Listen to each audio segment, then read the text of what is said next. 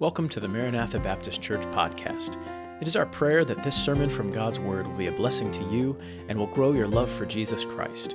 We would encourage you to use it only as a supplement to your regular intake of God's Word in your local church. If you need help connecting with a local church, please reach out to us on our website, mbcgrimes.org.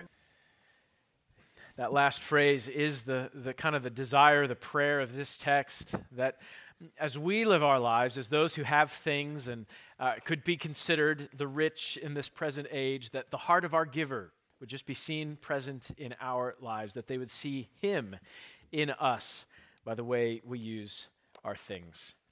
We do live in a wealthy society. I understand that as we compare ourselves to one another, there are varying degrees of wealth and status, even here in the United States. But if we are to step back and look across the globe, I think we have to admit that we live in one of the wealthiest societies in history, and we as a people in general are wealthy people. We ask questions like, should I save or should I invest? What should I do with my money? Questions that people in other countries don't even have the privilege of asking. We debate whether we're on the right track financially. Do we have the best financial plan? Am I saving enough for retirement? Our culture is full of financial questions and answers, whether right or wrong. Everyone wants to know what to do with their money. One of the things I enjoy about today's passage is, in some regards, it's God's answer to that question. What are God's instructions for the wealthy? Well, we have them right here in 1 Timothy chapter 6. The Apostle Paul is writing to a man named Timothy. Timothy was a pastor in the city of Ephesus, and he's writing to Timothy and giving him instructions for how he should lead the church. And though this letter and this specific text is written to Timothy, it does have correlations for us today. Because Paul's instructing Timothy on how he should lead the church. And specifically in this text, interestingly enough, he's telling Timothy what he should command the rich to do. So technically speaking, this is a passage most directly applied to pastors. Pastors, here's how you should command the rich. So I'm trying to do my part today by submitting to this text and bringing it to us all today. As those who live in a wealthy culture, what are God's instructions for us on how to use our money? As we walk through this text, you're going to notice that the Apostle Paul uses the word rich frequently, at least 4 times in these 3 short verses. And the way that he does it, he begins and uses it in terms that we would understand, right? Thinking of wealth. But he begins to shift, and the word rich begins to be used in terms of rich in good works, and rich in generosity, and rich in eternal wealth. And so Paul's going to kind of reorient our idea of what it even means to be rich. That it's not about dollars and cents, it's about our hearts. And our hearts reflecting the generosity of the one who has given to us, the giver. So today we want to understand together how we can live a life that reflects the heart of the giver. How do we live in such a way that people see in us what God's heart is like? How He gives.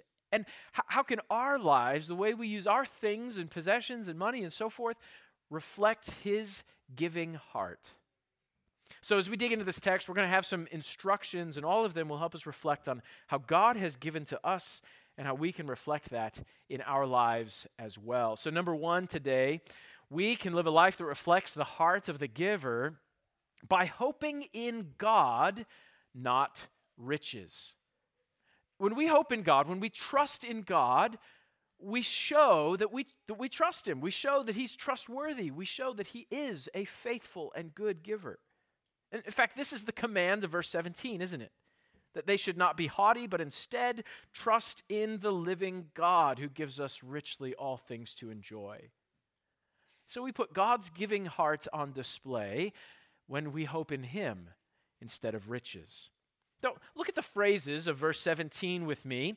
Paul begins by saying, "Command those who are rich in this present age not to be haughty." Now, rich in this present age is a contrast with the future age, eternal life, as he's going to reference later in the text. So if in this life, our earthly life, we have money, we have wealth, we can ask that question, what should I do with what I have? Paul says, don't be proud, but instead trust in the living God. The first phrase is not to be haughty, not to be haughty.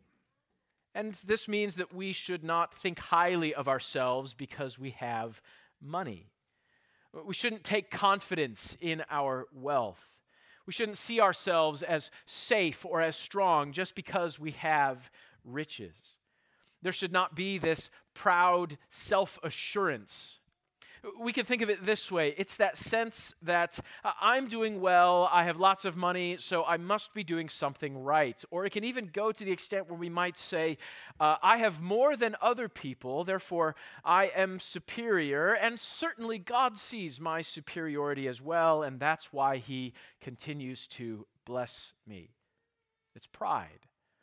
Thinking more highly of ourselves than we ought to think. And so Paul warns Timothy to warn the rich, don't be haughty.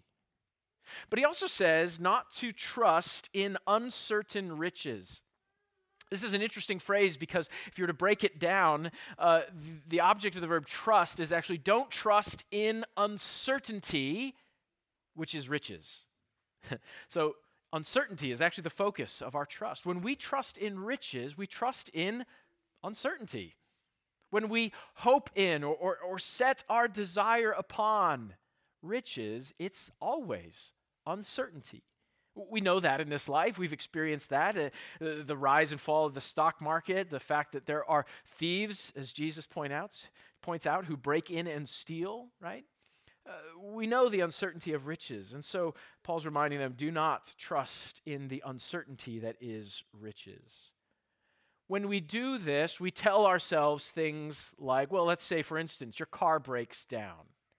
And the first thought that comes to mind is, well, it's okay, I have enough in savings right now to cover this, so it'll be fine.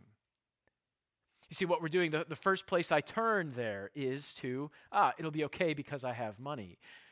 Paul's saying, don't trust in riches, instead trust in the living God. That means maybe my first thought instead is something along the lines, the car broke down, but it'll be okay. I trust God. He'll take care of me. He's a giver. My needs will be met because I have him. And so Paul encourages us not to trust in the uncertainty that riches are, but instead in the living God. Riches are not alive. God is living. And Paul points something out about him. Notice the final phrase of verse 17. Trust in the living God who gives us richly all things to enjoy. Meditate on that phrase for just a moment. Trust in God who gives us richly all things to enjoy. Paul points actually not to the riches of God, not to the fact that God owns everything. Paul points to the heart of God, God who gives. The phrase is actually trust in God, the one who gives all things. He's the source. He's the giver. But not only does he give all things, not only does Paul point to his heart, he's a giver, Paul points to the way that he gives. He says he gives us richly. And already that shift in the meaning of the word rich has begun to move. It's not just having money, but now we have a God who is giving richly to his children. All things come from him. But there's one more part of that phrase that we sometimes forget, who gives us richly all things to enjoy. Here again, you sense more about the heart of our giver. All things come from him, and he gives us richly, but what is his intent in giving to us? Our delight, our enjoyment, to enjoy his goodness and his giving heart. And so sometimes we get stuck in this, as a Christian, I just can't, it's like a zero fun life, right? should have to be serious and down all the time and give everything away and can't enjoy anything. And we miss sometimes the point of God's good gifts in our lives is not to enjoy them in and of themselves, but as we delight in what He's given, to remember the source, that the Father has given us richly all things. Why? To enjoy, so that we delight in Him, so that we hope in God, not riches. See, this is what He's like. And when we trust in Him, when we hope in Him instead of riches, we put on display to the world what our God is like. When we are a people who are just at peace, not worried about the things that come and go. When something comes that's fun and exciting, we enjoy it freely and delight in the God who gave it. And when He sends it off in another direction again, we're not in despair because we're just hoping in God. He's got this. Think of the message that sends to an onlooking world, that we're a people that hope in God, not riches. And this is one of the ways we put His giving heart on display around us. Prosperity can be one of those things that just devours our devotion to God. And God didn't intend it that way. He intended instead that when blessings come, that we delight in Him and we praise Him and trust Him even more. The Puritan Cotton Mather was alarmed in his own day by the trend toward materialism in the old New England society. And so in his book, he wrote the following words: "Religion begat prosperity, and the daughter devoured the mother." Mather was noting a common, though not inevitable, effect of Christianity. Authentic conversion to Christ often changes people's lives so that bad habits fall away and they become better workers and more responsible managers. They live out the Scriptures. And as a result, sometimes it results in economic prosperity. But tragically, in many cases, the new prosperity and material wealth devour the same Christianity that gave them birth, especially in second or third generations. When we hope in riches rather than God, we drift from the Lord. We worship the wrong thing. And it doesn't show, it doesn't put on display the heart of our giving God. The Super Bowl is coming up in a couple of weeks.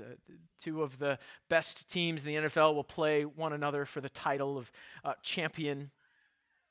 One of the best players in the NFL ever to play is named Tom Brady. CBS Sports, at least, voted unanimously that he's the greatest of all time. So you can disagree with them if you want to, but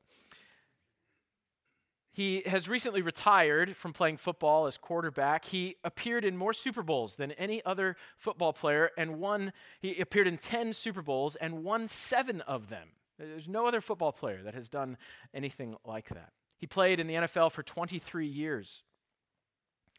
But back in 2005, I think after his first 3 Super Bowl wins, feels funny just to say that. But anyway, his first 3 Super Bowl wins, he was in an interview with 60 Minutes. And he said the following to his interviewer: "Man, I'm making more money now than I thought I could ever make playing football. Why do I have 3 Super Bowl rings and still think there's something greater out there for me? It's got to be more than this. I mean, this can't be all that it's cracked up to be. What else is there?" The interviewer asked, "Well, what do you think?" And he said, "I wish I knew. I wish I knew." You see, riches, victories, Super Bowls don't satisfy. We cannot hope in those things. They will fail us every time. Instead, we trust in God. We hope in Him because we know what He's like. He is the source of all good things. He's the giver. So we trust in Him. Hoping in God instead of riches involves a number of things in our lives, and we've talked about them briefly already. First of all, to avoid pride that looks at what I have and thinks of myself as somehow better because I have it. No, our worth is found in Christ's love for us. If you want to meditate further on that, the old song, "My worth is not in what I own," meditates on that very thing.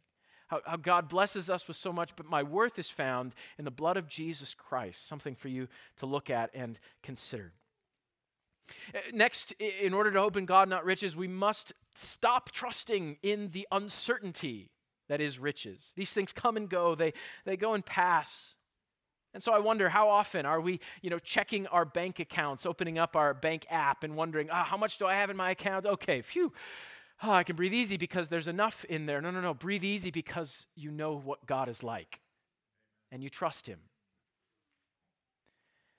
We begin hoping in God instead, remembering that he's the provider, that everything comes from him. And as we show that trust to the world around us, we reflect the heart of our giving God. Remember the gospel in this. The gospel is what Paul in another passage describes as his indescribable gift. Thanks be to God for his indescribable gift, that God would look upon us as sinners and love us by sending his son Jesus to become a man, to live a sinless life, to die in our place on the cross, to rise again from the grave, to offer us forgiveness of sins and salvation by trusting in him alone. How generous is it of God that it's not something we work for, but simply believe. That gospel truth is that foundation of that generous heart of God that we see played out over and over and over again. And so remember his rich giving. He gives richly all things. Enjoy his gifts. Sometimes we forget that we can do that, not the gifts themselves, not so that we'd worship the thing, but with gratitude to God. We were enjoying a meal recently with some of Carrie's family, and they had smoked a brisket. And so we were cutting into this thing and just delighting in the meat. And we got talking about brisket, and I asked the ignorant question, what part of the cow does this even come from? And the one who had cooked it for me, my brother-in-law, said, well, the brisket. It's a muscle in the cow or near the shoulder. And he began describing it to me, and I began wondering, I wonder if God created cows with a brisket just so we could enjoy smoked brisket together. I don't know. But so we spent some time together just talking about delighting in God's creativity and all the different things we can eat. Have you ever thought about that? That food actually doesn't have to taste good, right? God could have made it just to be nutritious and taste bland, right? But he made it colorful and delightful, and it tastes good, and brisket. How kind is our God? And so to enjoy things like that with delight in him as the giver, and that he's good and kind when we don't have brisket as well, right? We can trust him in the ups and downs because we know what his heart is like. And so delighting in his good gifts when they come, and saying, blessed be the name of the Lord when the Lord takes away. All of these attitudes help us to live in a way that reflects the heart of God, the supreme giver. Hope in him, not riches. Number two, as Paul goes on in the text, we're going to see the second way we live a life that reflects the heart of the giver is to be rich in good works and generosity. In verse 18, he breaks this down. He explains how we are to be rich. Again, shifting the meaning of that word rich. It's not about dollars and cents. He says here, be rich in good works. He says, let them do good. The command is actually very short. It's just do good. And of course, goodness is not grounded in what we see as good, but in the goodness of our God. This is still reflecting on the heart of God. Who is the very definition of good? God is. He is good and he does good, as the Psalms remind us. And so when we think about doing good, it's always in line with the goodness of our God. He's good. And when we do good, we just reflect his goodness. We reflect his goodness. So he says, do good so that they will be rich in good works. So don't worry about dollars and cents. Instead, be rich in good works. The final two phrases point out heart attitudes. He says, ready to give, willing to share. both phrases have in them the meaning of generosity.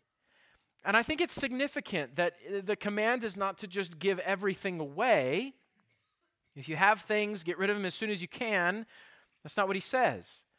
He says, have the right heart attitude. Be ready to give. Be willing to share. So that as God has blessed us with things and money and possessions, the way we think about those things is, okay, Lord, these are yours. You've given them to me. I'm ready. I'm willing to give and to share as you see fit. If this item that I'm just stewarding for these few moments, few years, if you want me to pass it on to somebody else, I'm ready to do that. Just make it clear and I'll do it. So there's this heart of generosity that's just always ready to give and to share whenever the opportunity may arise. So those who are wealthy are to be instead rich in good works and generosity, developing generous hearts. Carrie and I were in a coffee shop recently, and we spent a number of hours there, and at the table to my right, Carrie's left, next to us, was an older gentleman who had been doing some work while he was there, and you know how it is in coffee shops, right? You make brief eye contact at times and, give a little smile or a little wave or something like that, and he packed up towards the end of the day and left, and so we thought he was gone and didn't have any further conversation with him, and then all of a sudden he just showed up at the side of our table.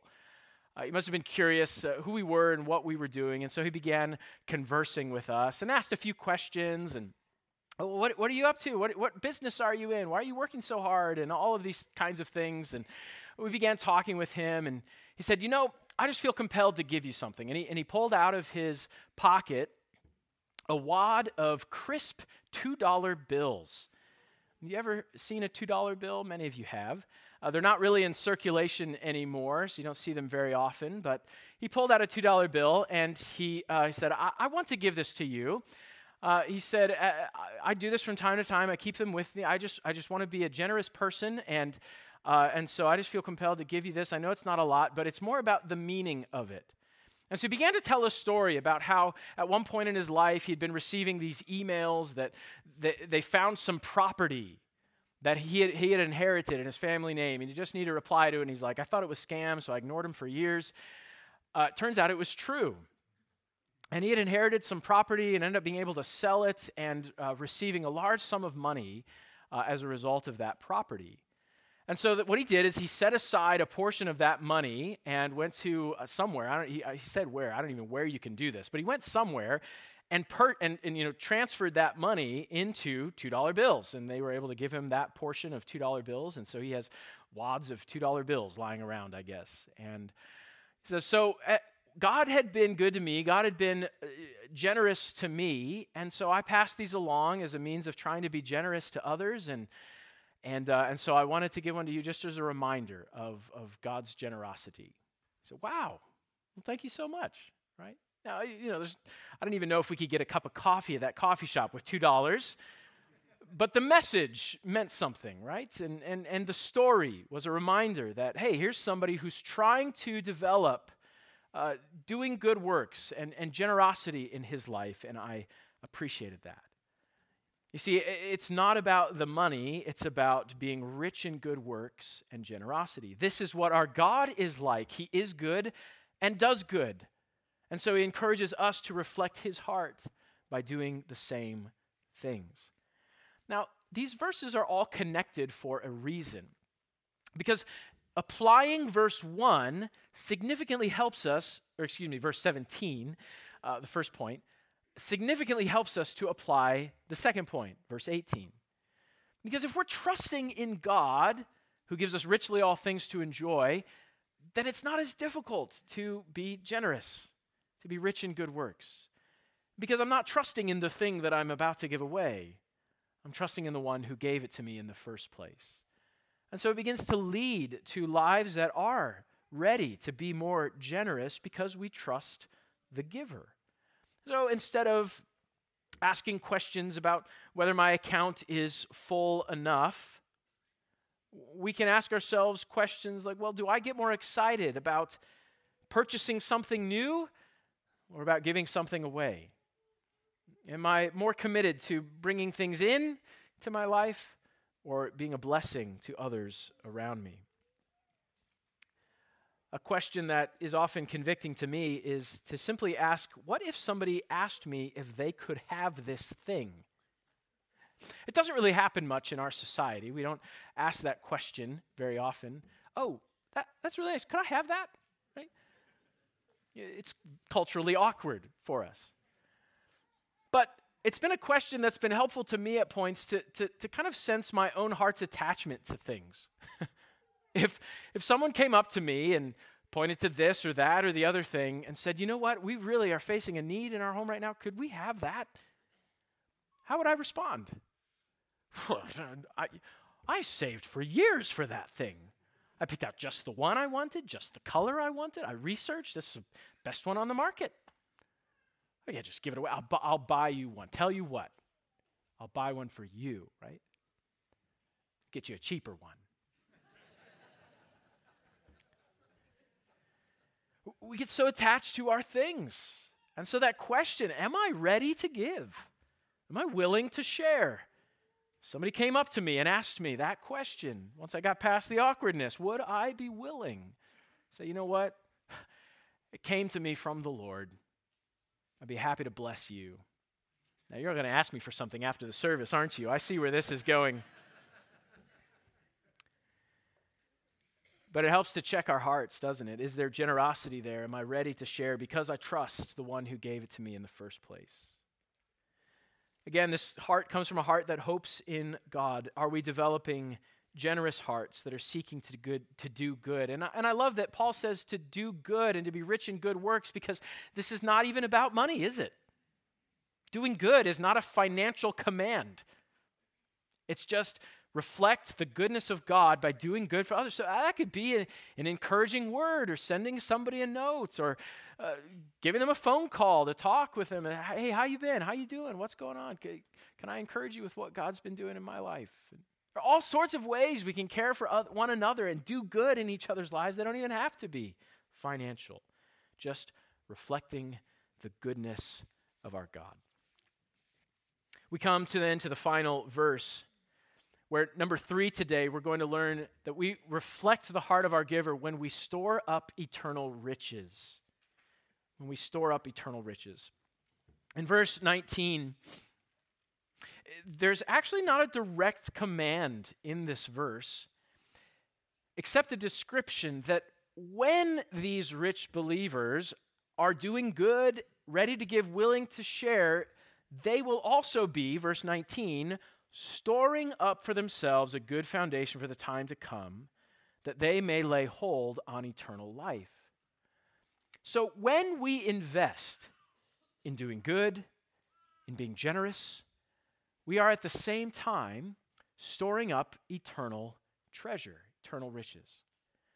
Now, the Apostle Paul's mentioning this, I think, is meant to turn their focus away from the earthly riches, this present age, as he mentions in verse 17, to begin setting their hope in eternity, to begin looking for the time to come, recognizing that by good works, I store up treasure in heaven.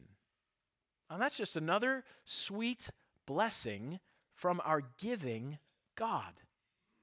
It's not directly pointed out in the text, but do you notice what that speaks to us about the heart of God? God didn't have to make it that way. He could have just commanded us to do good works. But God has designed it in such a way that as we do good in this life, as we reflect his heart in this life, he rewards us. We begin storing up riches in eternity. But God didn't have to do that. He has made us partakers of the very inheritance of Christ, we're told in Scripture. Talk about generosity. You know, we think often about savings plans and long-term investments, right? And you might even get in some kind of, 30-year investment where you put your money in, you let it grow for 30 years, and then see how it comes out. To my knowledge, verse 19 is the longest investment plan known to man. God's eternal investment plan. You do good through your life and store up treasure in heaven. That's a generous God. Greatest return on our investment we could ever imagine. And so Paul's trying to shift their mentality about what it means to be rich. And now he's telling you, no, be rich in good works and therefore also rich in heaven. Rich in the life to come. The final phrase, that they may lay hold on eternal life, is interesting. The words translated eternal life, I think it is a correct translation, but it's actually literally true life. That they may lay hold, that they may begin to grasp, to get, to understand what is truly life. Giving, generosity.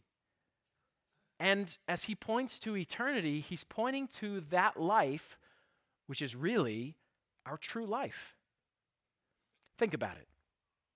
If we live a long life, we'll make it 80 years, maybe to 100 years, maybe just past 100. Okay. Now let's compare that with eternity. All right, so store up as many riches as you can so you've got those 100 years to enjoy them. But what about another 100 years in eternity? But that's the thing about eternity. It doesn't end after 100 years. There's hundreds of 100 years, right? Into thousands. And, this is one of those moments when our brains just can't quite grasp it because it just, you look out and it just keeps going. And then there's another 100-year life and another 100-year life and another 100-year life and another 100-year life. And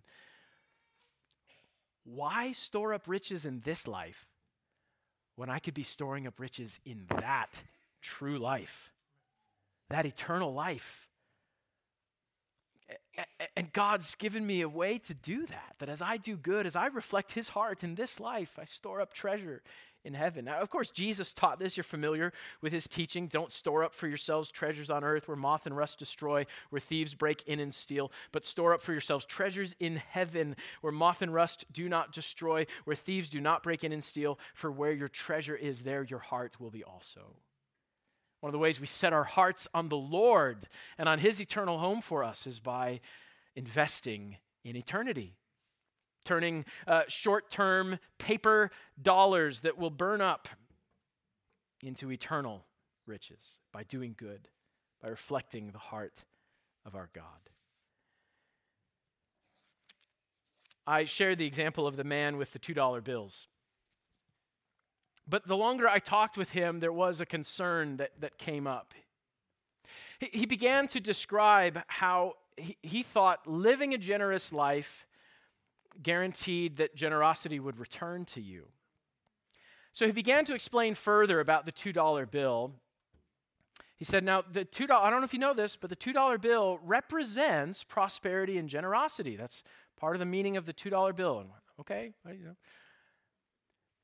So I want there to be prosperity in your lives, and so I'm giving this to you. But, he said, it only works if you give it away.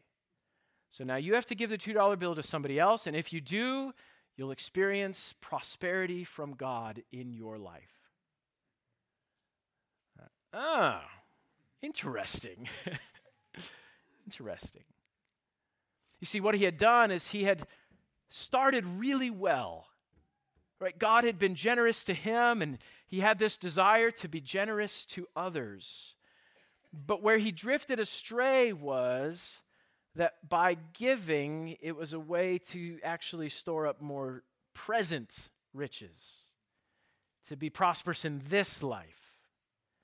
And some, trade plan with God. If I do this, he gives me this. But that's not the promise of God, is it? Now, you may remember studying 2 Corinthians chapters 8 and 9, where we saw that there's that proverbial principle, right? If we sow generously, we'll reap generously. It's a good principle. But it's not a promise unless you include eternity. And the reality is, if we sow generously in this life, the promise here is we will reap generously in eternity. That is guaranteed. So part of the goal that the Apostle Paul has for these believers is to lift their eyes from the present life and to look onward to eternity, to their true life, their eternal home, and to store up riches there. Live a life that reflects the heart of the giver, storing up eternal riches. This begs a few questions in our lives for us to answer. One question is, are you ready for eternity? These promises about storing up riches in the life to come, they're promises about God's future kingdom, God's eternal kingdom. And the teaching of Scripture is very clear. Flesh and blood cannot enter the kingdom of God, and a person who's not born again cannot enter the kingdom of God. A person who has any unrighteousness cannot enter the kingdom of God. And so I wonder, are you a citizen of that future kingdom, God's eternal kingdom? Nicodemus wondered the same thing, and Jesus talked with him and explained the answer to him, and he said, to enter into this eternal kingdom, you must be born again. And he explained that God sent his Son. God so loved the world that he sent his only begotten Son, that whoever believes in him will not perish into eternal separation from God, but have everlasting life, be born again, and enter into the eternal kingdom of God. How? To believe in Jesus Christ as Savior. Well, why Jesus? Because he's the one God sent to be the Savior of the world. He's the one who never sinned, which made him the perfect one to bear our sins in our place on the cross, to die instead of us. As the Son of God, he rose again from the grave and ascended on high, making himself the perfect Savior, so that any who trust in him receive forgiveness of sins, life everlasting, in a place in that eternal kingdom. Friend, have you trusted in Jesus Christ as Savior? Are you born again, so that as you live this life, you can begin storing up riches in that eternal life? If that's not something you've done, I encourage you to think about that today. Trust in the Lord Jesus Christ as Savior. If you have, then I encourage you to keep your eyes fixed on that eternal life. Keep your eyes fixed on those riches in heaven, and most of all, to treasure God himself, who has loved you with his everlasting love. Are you living for your true life? Are you living for that eternal life, doing good and being generous, reflecting the heart of God in the way that you live your life, recognizing that joy is not found in possessions, joy is found in God, and living his way? Our lives must reflect the heart of the giver. 1 Timothy 6:17-19 becomes the financial planning seminar for Christians. And it's less about money than we would expect. In fact, it's meant to turn our focus to our God, the one who gives us richly all things to enjoy, and that we would hope in him and not riches. And then instead of worrying so much about where all of our dollars are going or how many are coming in, he encourages us to reflect the heart of our God, a heart that just seeks to do good, to show the world what our God is like by being generous and ready to share. And then finally, he turns our attention to the generosity of God in promising us eternal riches as we live for him. And so we set our goals there in heaven and not on earth, storing up eternal riches by living for the Lord. Live a life that reflects the heart of the giver. Let's pray. Father, we do thank you for being a giving God. We don't even fully understand it. Your word tells us that you are generous and giving, and we see it portrayed in the gospel, but I know that we do not know the full extent of it. And so I pray that as a people today, we would delight in your goodness, your generosity, your kindness to us that while we were yet sinners, Christ died for us. That as we reflect on the things we have temporarily, our money, our possessions, our vehicles, our furniture, our electronics, all these things, they're not ultimately ours, but that you have for a time entrusted them to us in your generosity and goodness. And as we enjoy these gifts, Father, help us to delight in you, to hope in you, to trust in you, so that as you give and as you take away, we may always say, blessed be the name of the Lord. Help us to trust you. And Father, then as we trust you, help us to be a people who put on display your goodness, your generosity, to be rich in good works, storing up treasure in heaven. Help us to live lives that reflect your heart. We thank you and we praise you for it. In Jesus' name, amen. Thanks for listening. For more resources, visit our website, mbcgrimes.org. May the word of Christ dwell in you richly, and to God be the glory.